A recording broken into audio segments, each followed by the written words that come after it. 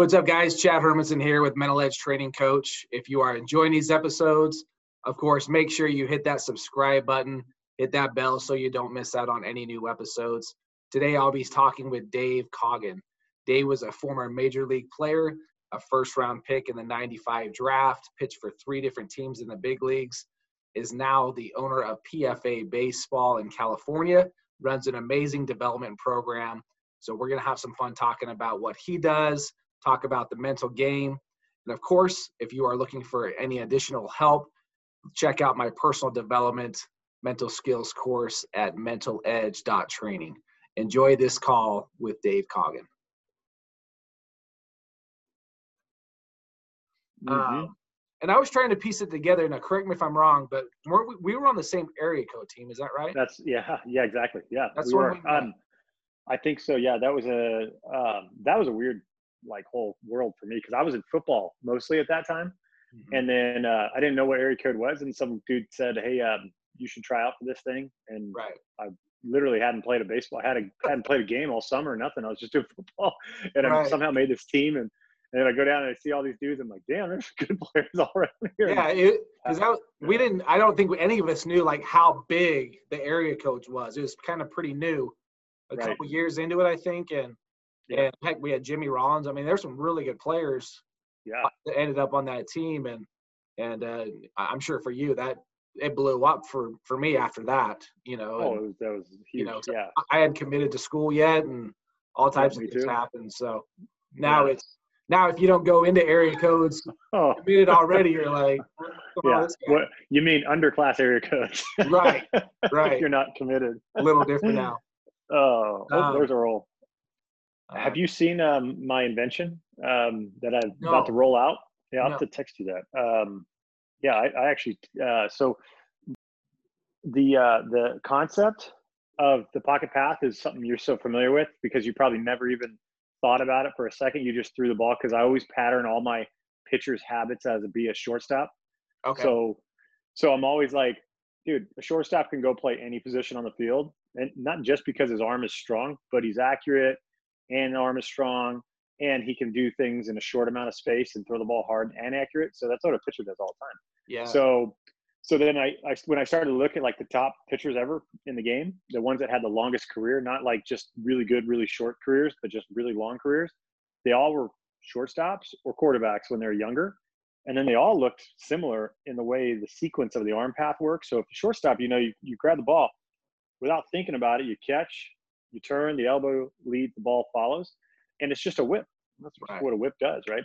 So when I was looking at how they teach kids all the time, when they're younger, is the Cobra drills and all these things, is the big problem with that is they become what's called ball dominant. So they take the ball up there quick, and then they drop the elbows, and they do all kinds of things. The sequences are all crazy, especially if they're just a pitcher. Right. Because then they're doing that drill all the time. They're doing these rocker drills, they're doing all these things, and they're just becoming ball dominant. Then I saw the weighted ball phenomenon starting to come, where everybody was kind of taking the ball inside their ears and just doing a lot of pronation work drills. They were doing that with almost every one of their drills. So then all of a sudden they became ball dominant in a different way. And I was just like, what are we missing here? Something's not right. And I just started looking and thinking, what do the shortstops do when they play catch?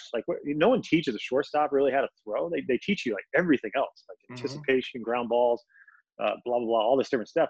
But rarely are you guys doing drills for throwing. Yet all you guys throw exactly the same. And then I thought to myself, well, everybody throws the same. If you tell them hey, flip a ball to them and just throw as quick as you can and accurate as you can, they just grab it and whoop, whoop, boom. And I just started throwing the arm path like an athlete. So I started throwing the arm. So then I started seeing the patterns develop where the sequence was the elbow was always following the hand, or the hand was always following the shoulder of the elbow, and all in a sequence, right? It's just one smooth sequence. The ball was the last thing. So then that's what I started kind of teaching.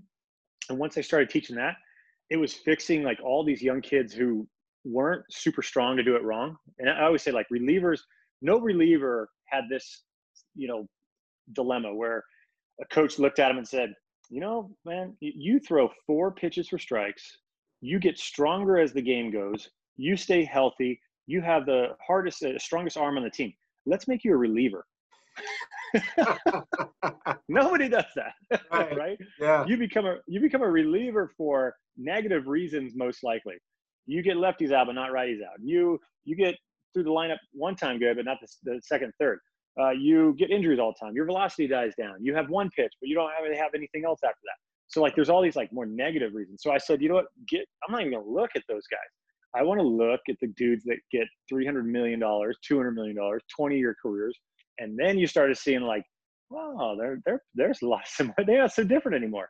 And just like the shortstops were, I know you, as an eye of a shortstop, you probably can see a lot of subtleties, but just as a general whole, if you take a ball in the backhand in the back in the hole, and you have to plant and throw the ball without a shuffle or anything, you will do every shortstop will do exactly the same thing.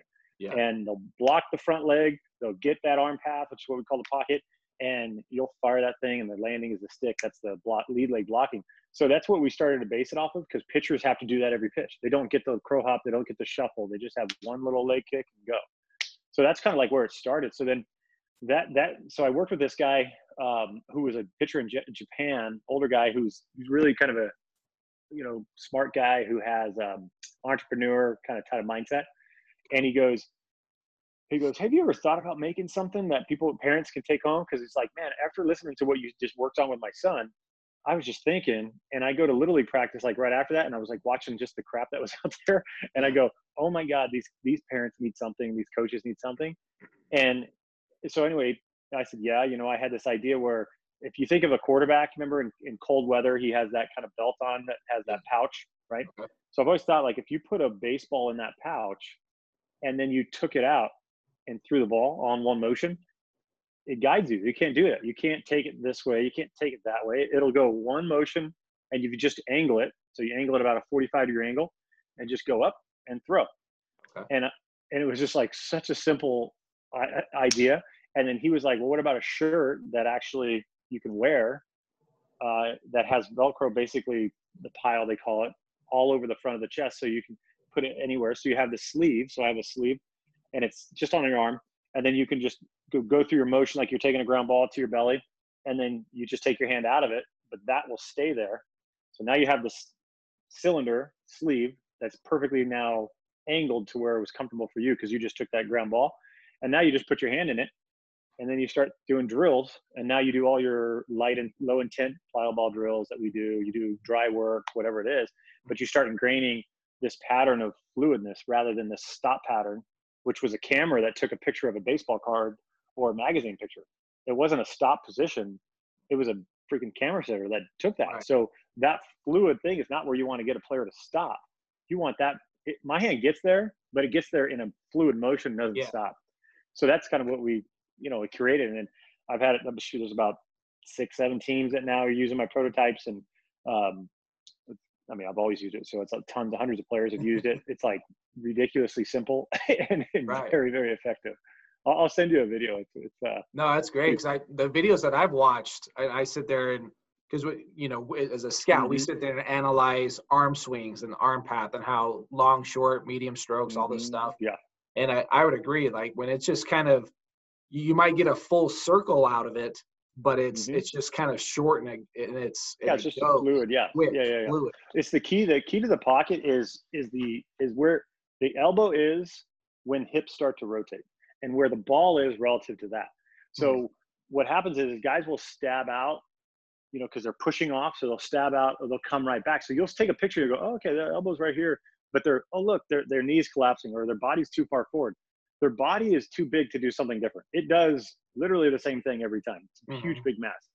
It's the arm that gets us kind of like, it takes our vision away from it, because if you got rid of that, he would have been here. But by the way, he would have been here with his weight. But because he's doing this, then coming here, you look at it on the computers and you go, oh yeah, he's late. His weight is way right. far forward. Hey, right. Stay back, son. You need to stay back. He didn't need to stay back. He needed to get here on time, so he needed to get rid of wasted movement. And you won't believe how many people I see that fix the arm path, and not to be short or anything. It's not, everyone thinks because I work with Joe Kelly and he made such a big difference. It's not even close to what Joe Kelly was, what we really teach. I have hundreds of other pitchers that look nothing like Joe Kelly, but are just as successful. That it's only because we're creating a habit like you guys do in shortstops, is you always get your elbow in the right position and throw. Like, you don't even know you're doing it. You just do it. Mm-hmm. You can be jumping. You could be running forward. You could be anything. but your body knows when my hips start to open to rotate to throw, my arm better be right here. That's just repetition that you've never thought about.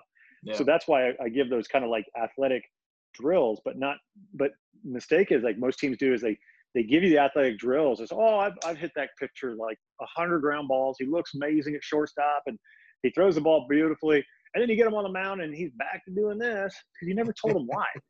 He just knows, yeah, that felt better. And you go, hey, it looks better. Why? Like, what is the reason? And then now, can you set up drills that I can do before I go waste a bunch of crappy warm-up throws? You know, I say that about pitchers all the time. Is they imagine the hitting coach going down and telling the hitting groups, he says, Chad, you're in group 1. You're gonna hit on Thursday at 3:00. With those 4 guys. Hey, you guys, you're gonna be group 2. I want you hitting on Friday at 2:30. And then blah, blah, you go down the list and then you walk away. And everybody's looking at each other. Well, what the hell? What do we do on all the other days? And he goes, oh, my bad. Guys, just go down the left field line and take the worst swings possible every day. Right. Sounds like what pitchers do every day when they go warm up. And then they throw a bullpen with a coach once a week.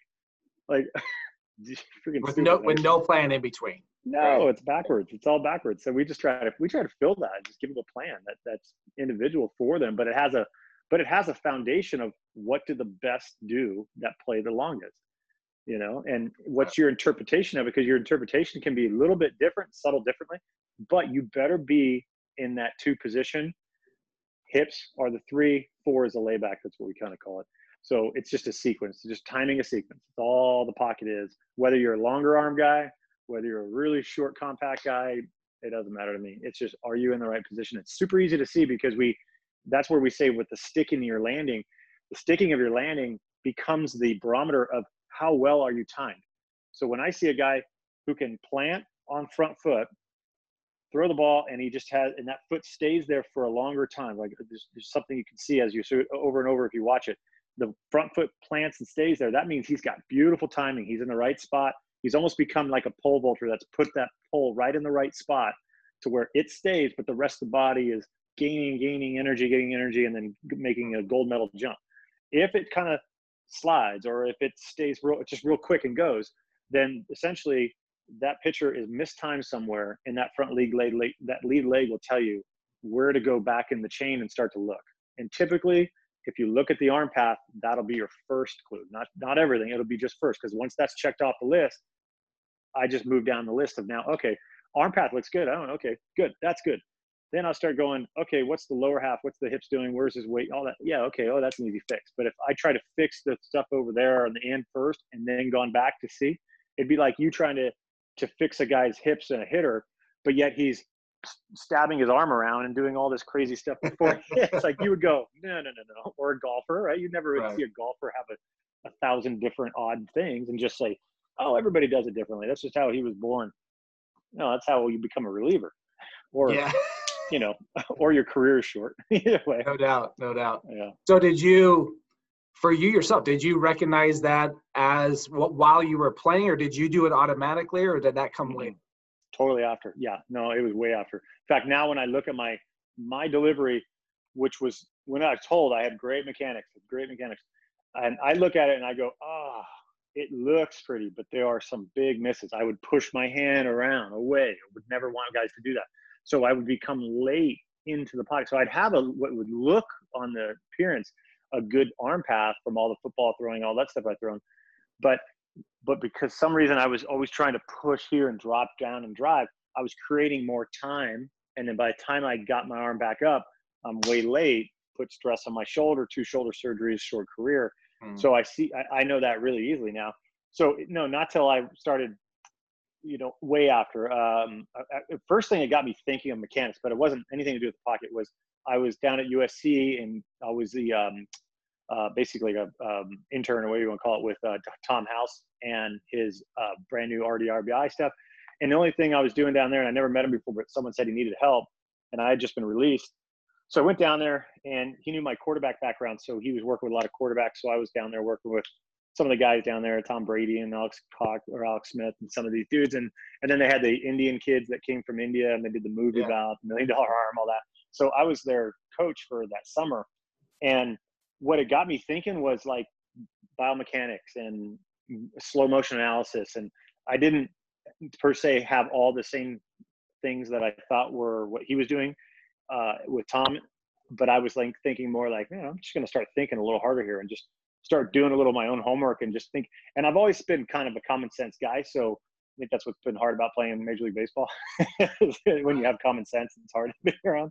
So I think just kind of like it, just I wanted to not question everything, but just I wanted to forget everything in a sense, and then just kind of go out and learn some more and learn about the body. I started PFA that way because PFA wasn't a travel ball team for 10 years. It's only the last 6 months it's been a travel ball team, but what it was a strength training facility for getting athletes rotationally stronger and using a different concept, a different way of doing it, which a lot of people do it now. But that was the genesis of it. So then knowing all those things, certain things didn't make sense because I knew more about the physical biomechanics now. So learning it was kind of almost relearning everything. That's interesting. Yeah, it's amazing how much you can learn after you're done playing, right? If you're willing to, yeah, for sure. Absolutely. Being open to all the new info. So PFA, now what does PFA stand for? Yeah, preparation, fitness, and attitude. But it was prevention fitness for athletes was the original thing. So I got done playing. I was one of those players, like everybody knows that the story. I had surgery, came out of surgery, was throwing 4 or 5 miles an hour harder than I was before surgery.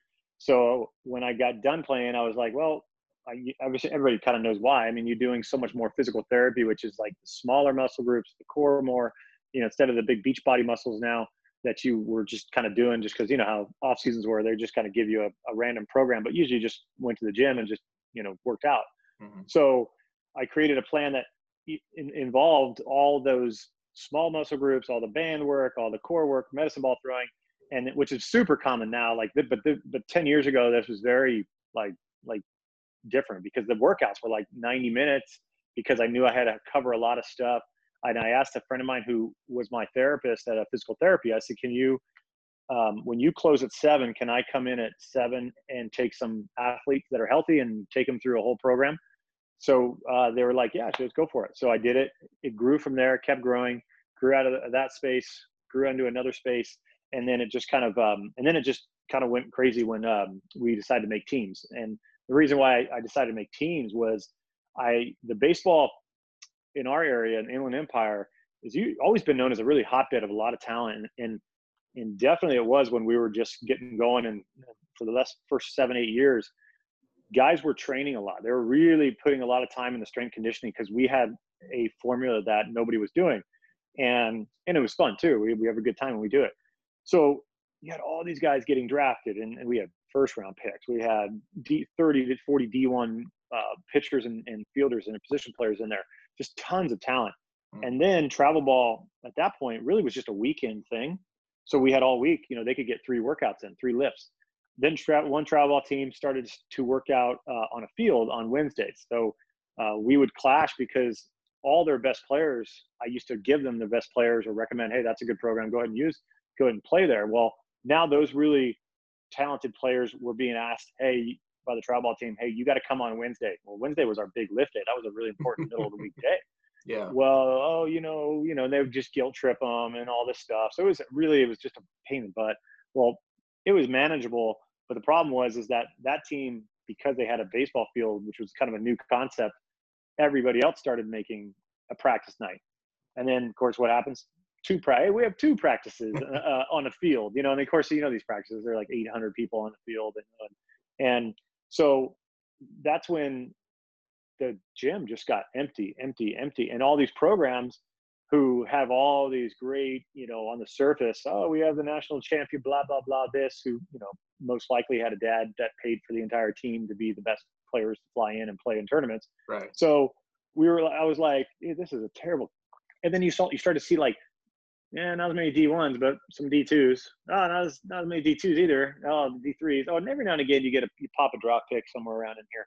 Okay. But not like when we before had 15, 16 draft picks each year for like 5 straight years up here.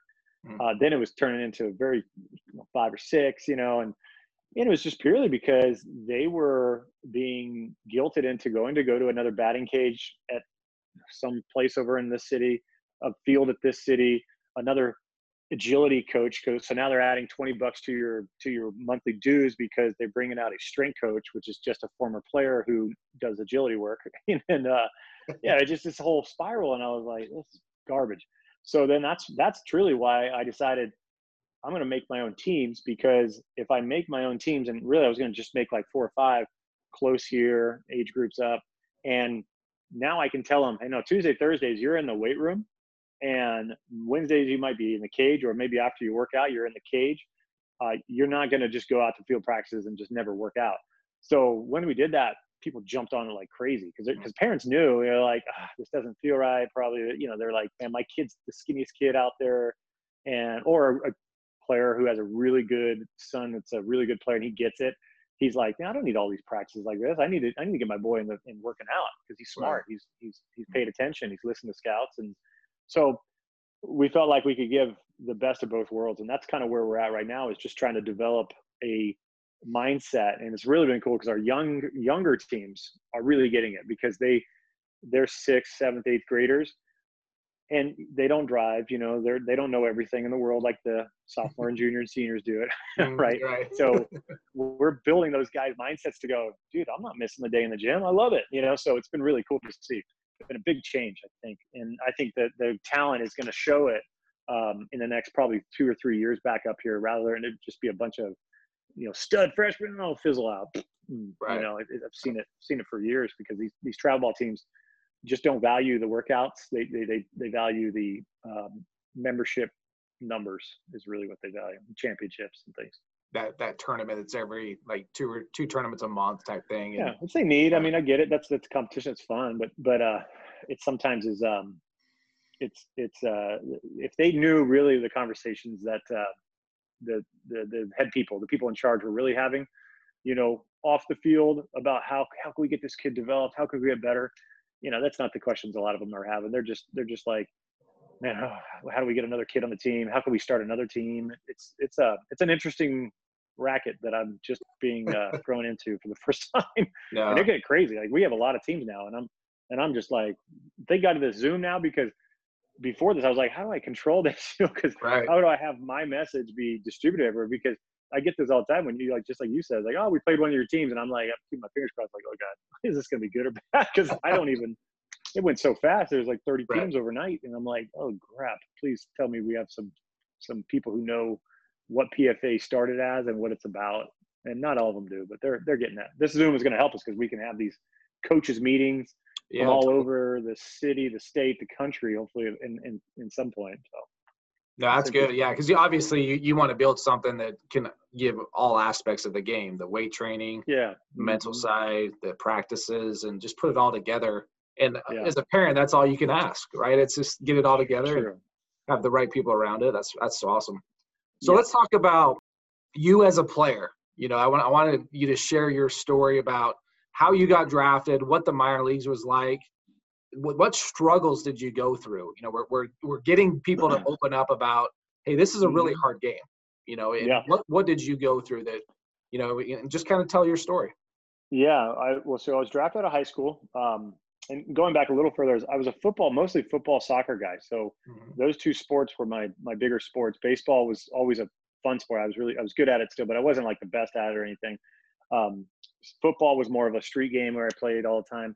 Got to high school, tried out for the football team, made the football team, but it was new to me. I never played Pop Warner, so I was kind of a third string quarterback and just kind of on freshman team. They ran the wishbone and all these different things. So I didn't, I was a thrower. So I just, stuck back, learned, and got stronger and all that. Then I went to soccer. Soccer I was really natural at, so I was really good at that. So that was my best sport.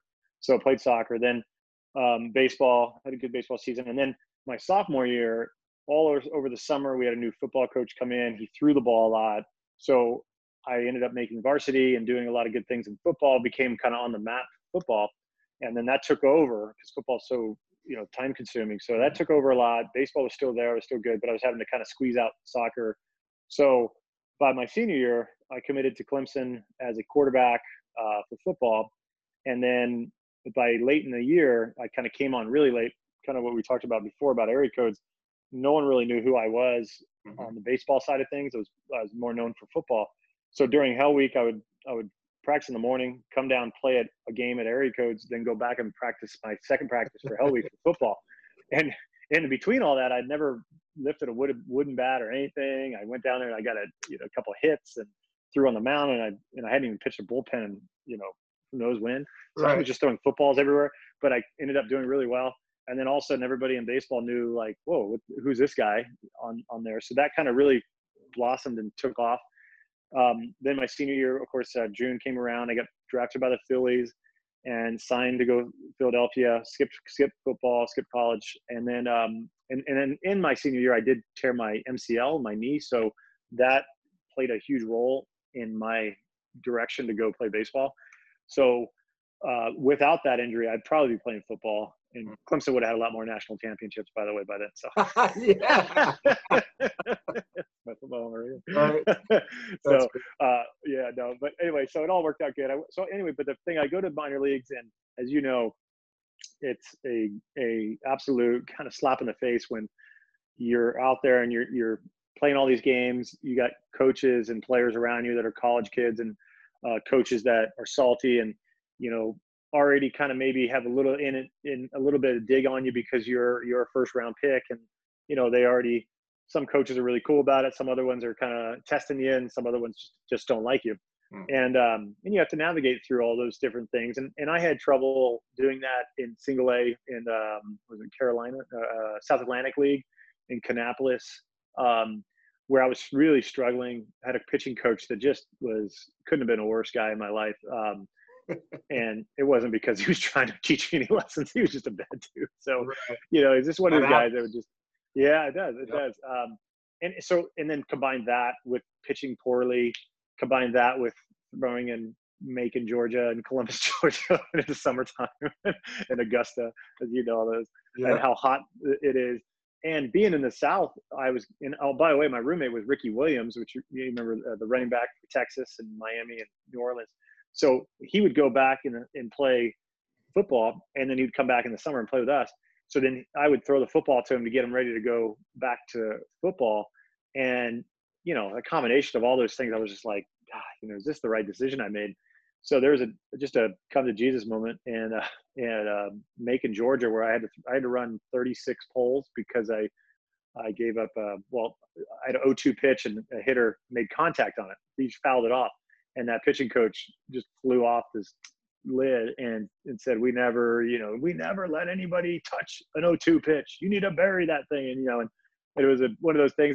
I was trying to, I made a mistake. He didn't hit it or anything, but the coach at the end, they gave me 36 poles, and I'm just, I was a hard worker. So I ran those poles freaking hard as I ran the last one, just ran as hard as I did the first one.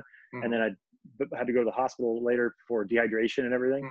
And I just was thinking to myself, when I got back to the hotel, I was like, I just called the GM or the manager. I said, you know what? I think I'm going to go play football, because, there was a lot of fans that were Clemson fans that were still trying to get me to go and play football. They're like, hey man, play some football out there in the South. And so I thought maybe I made a wrong decision. So I made that night. I said, I'm going to give money back and I'm going to go play football.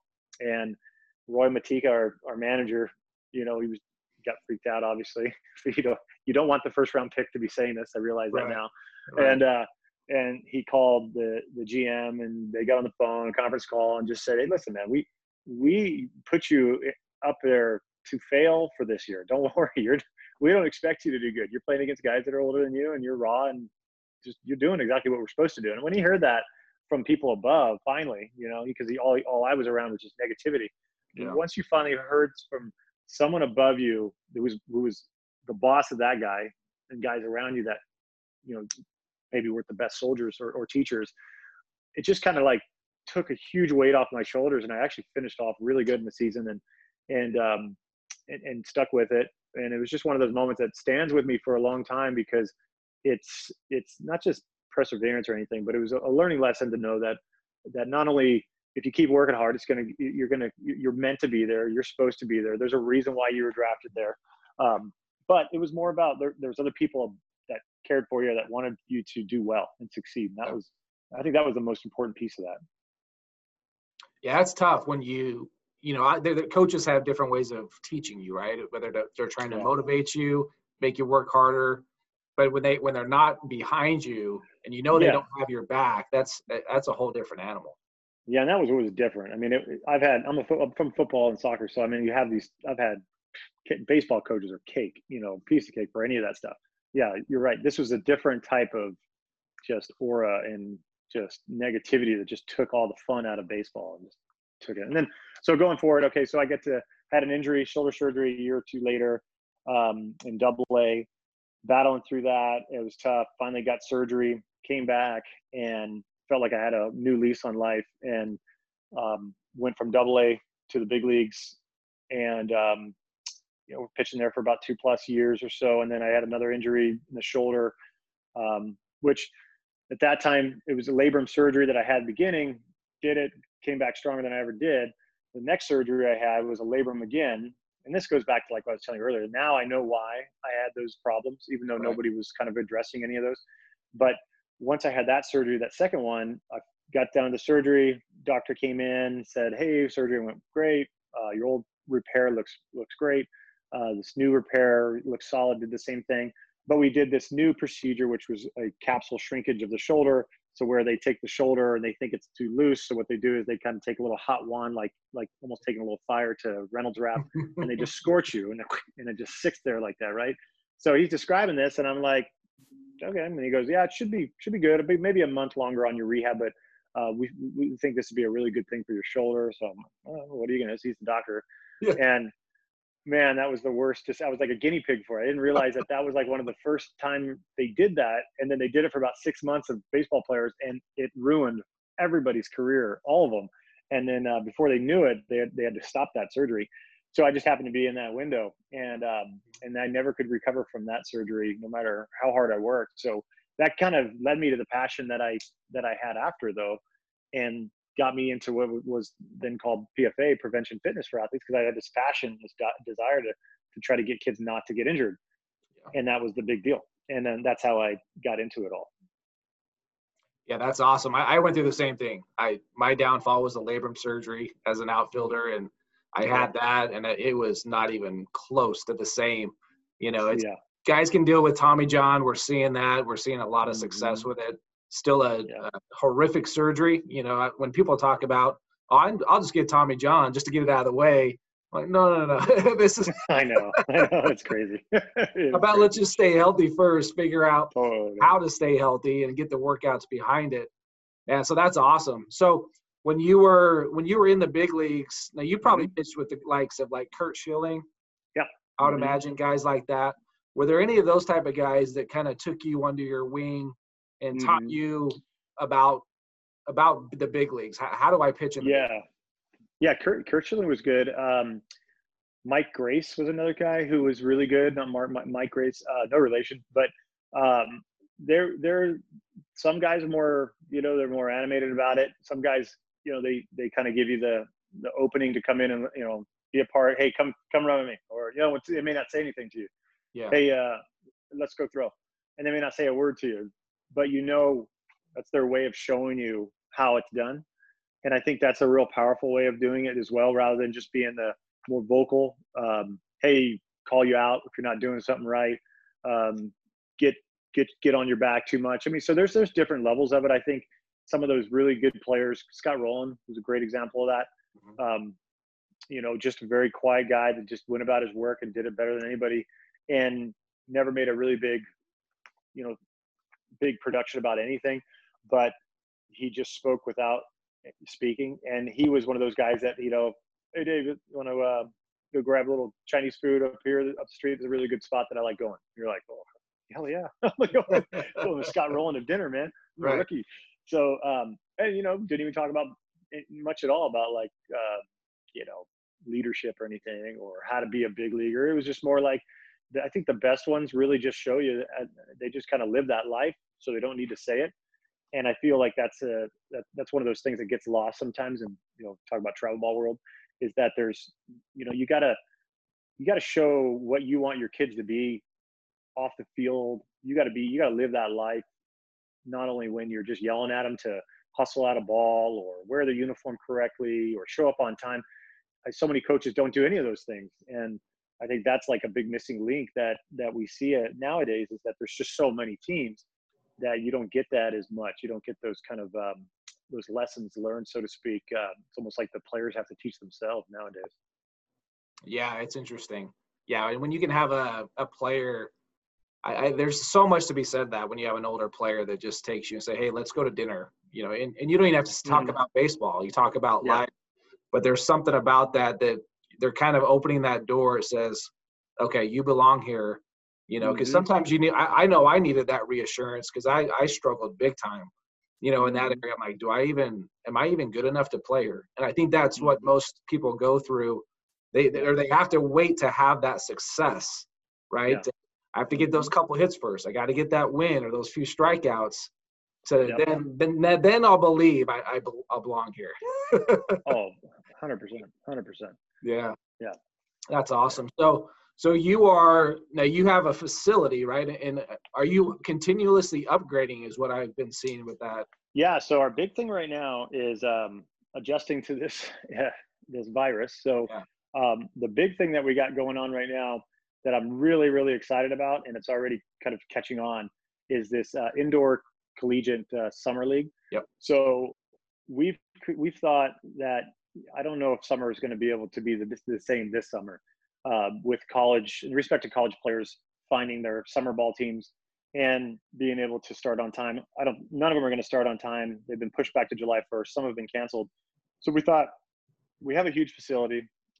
We have this ability to convert our cage area into a huge one-on-one pitcher versus hitter area. We'll get live streaming, really nice high level live streaming, very good high def. Be able to, at your home computer, zoom in on the hitter, on the pitcher, and all of it overlaid with the Rapsodo numbers. Yeah. And we're going to have all the data that's going to be created there. So we've created teams, and the nice part is we're going to create. Hopefully, we have 8 teams is our goal. Maybe we get up to 16 if we're able to get a good traction here. But each team has 9 pitchers and 4 hitters, including the catcher. And you play 3 games a week. You have 3 pitchers pitch each day. So you're going to go 3 innings, 3 innings, 3 innings. So that's going to allow us to keep the numbers low so we can continue to do social distancing and make sure everybody's spread out. So it's only going to be 7 people on one team, 7 people on the other. And that's it. That's the only people that are going to be there, besides some of the people that are running the day-to-day. We'll have an umpire. And we'll be able to get live ABs. We'll be able to control the innings. We'll be able to control the at-bats. We'll be able to not worry about a team not fielding a good player behind the plate for a pitcher who, you know, now has to throw half his speed just to make sure he doesn't get a pass ball on him. You know, we all know these summer ball situations. We've scouted long enough to know these things. So now we can control it, and then scouts can come to it, or they can just tune in, look at the roster, see who's throwing, who's hitting. And then there's the other dynamic of all these pro players that are going to be looking to try to get some live ABs, live innings. So we're going to open it up to the pro players as well. So we haven't really mentioned that out publicly. This is the first time I've kind of talked about it publicly here. But if there's players that need to be seen, or draft guys that just haven't pitched in a while and teams need to see them, and they've been staying in shape, they want to get some ABs, they want to go against some top end pitchers. It just seems like it's just going to be tough to find fields. College teams and high school teams, they have to play on campuses, and I don't know if campuses are going to be really excited about opening up for baseball tournaments and games before they've actually had students on them. I don't see it. Yeah, it's going to be to take that responsibility, right? If in case something did happen, the liability that happens with that. Bus rides and all this stuff. Yeah, that's a great opportunity though for guys, because you talk to the local players and they're just itching. You know, they lost their season. They're like, I wish I just had some type of way to go out. And as a hitter, you're like, if I haven't faced live pitching and then I got to go and wait another, maybe it's a couple months to the summer, maybe it's not even till the fall. So the juniors that are going to be seniors, right? They're screwed in a way. Yeah, totally. 100%. You know, 100%. So it's kind of an interesting scenario. Well, that's awesome, man. Is that something that you could possibly do live? Like you have different camera angles and things like that? Oh yeah, everything is live. Everything is going to be doing it with data live and pitching live and hitting live.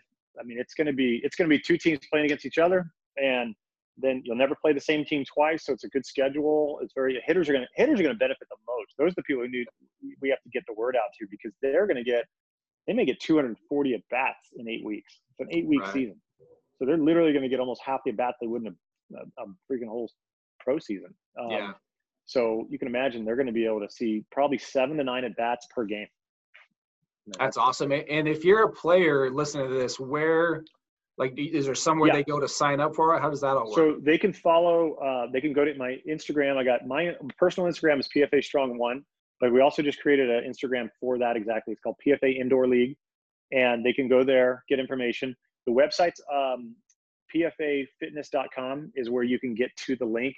I think I don't know the whole link of the whole, gosh, it's pfafitness.com/indoor-college is the website.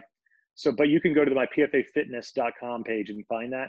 Super easy to get to, and then you'll be able to get all the information on there. We've listed all the different packages that you can get. You can just get a bones basic. Hey, I just want to get ABs. I don't care about Rapsodo. I don't care about video. I don't care about stream. I don't care any of that stuff. You can do it that way. And then you can go to the silver package, which is just now you get your Rapsodo data emailed to you.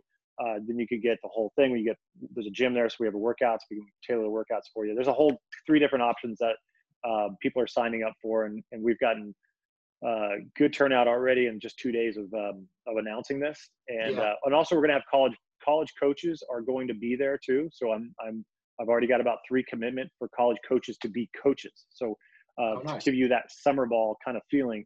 So we've got coaches from some of the local colleges that are going to be out there, just helping question, just when the pitchers and hitters are throwing, just like you're coming out and you're just having a conversation with the coach. So it's going to be neat. We're going to have a lot of things going to it. That's going to be, I don't think no one's done it before like this. So we're going to hopefully make it really, really good.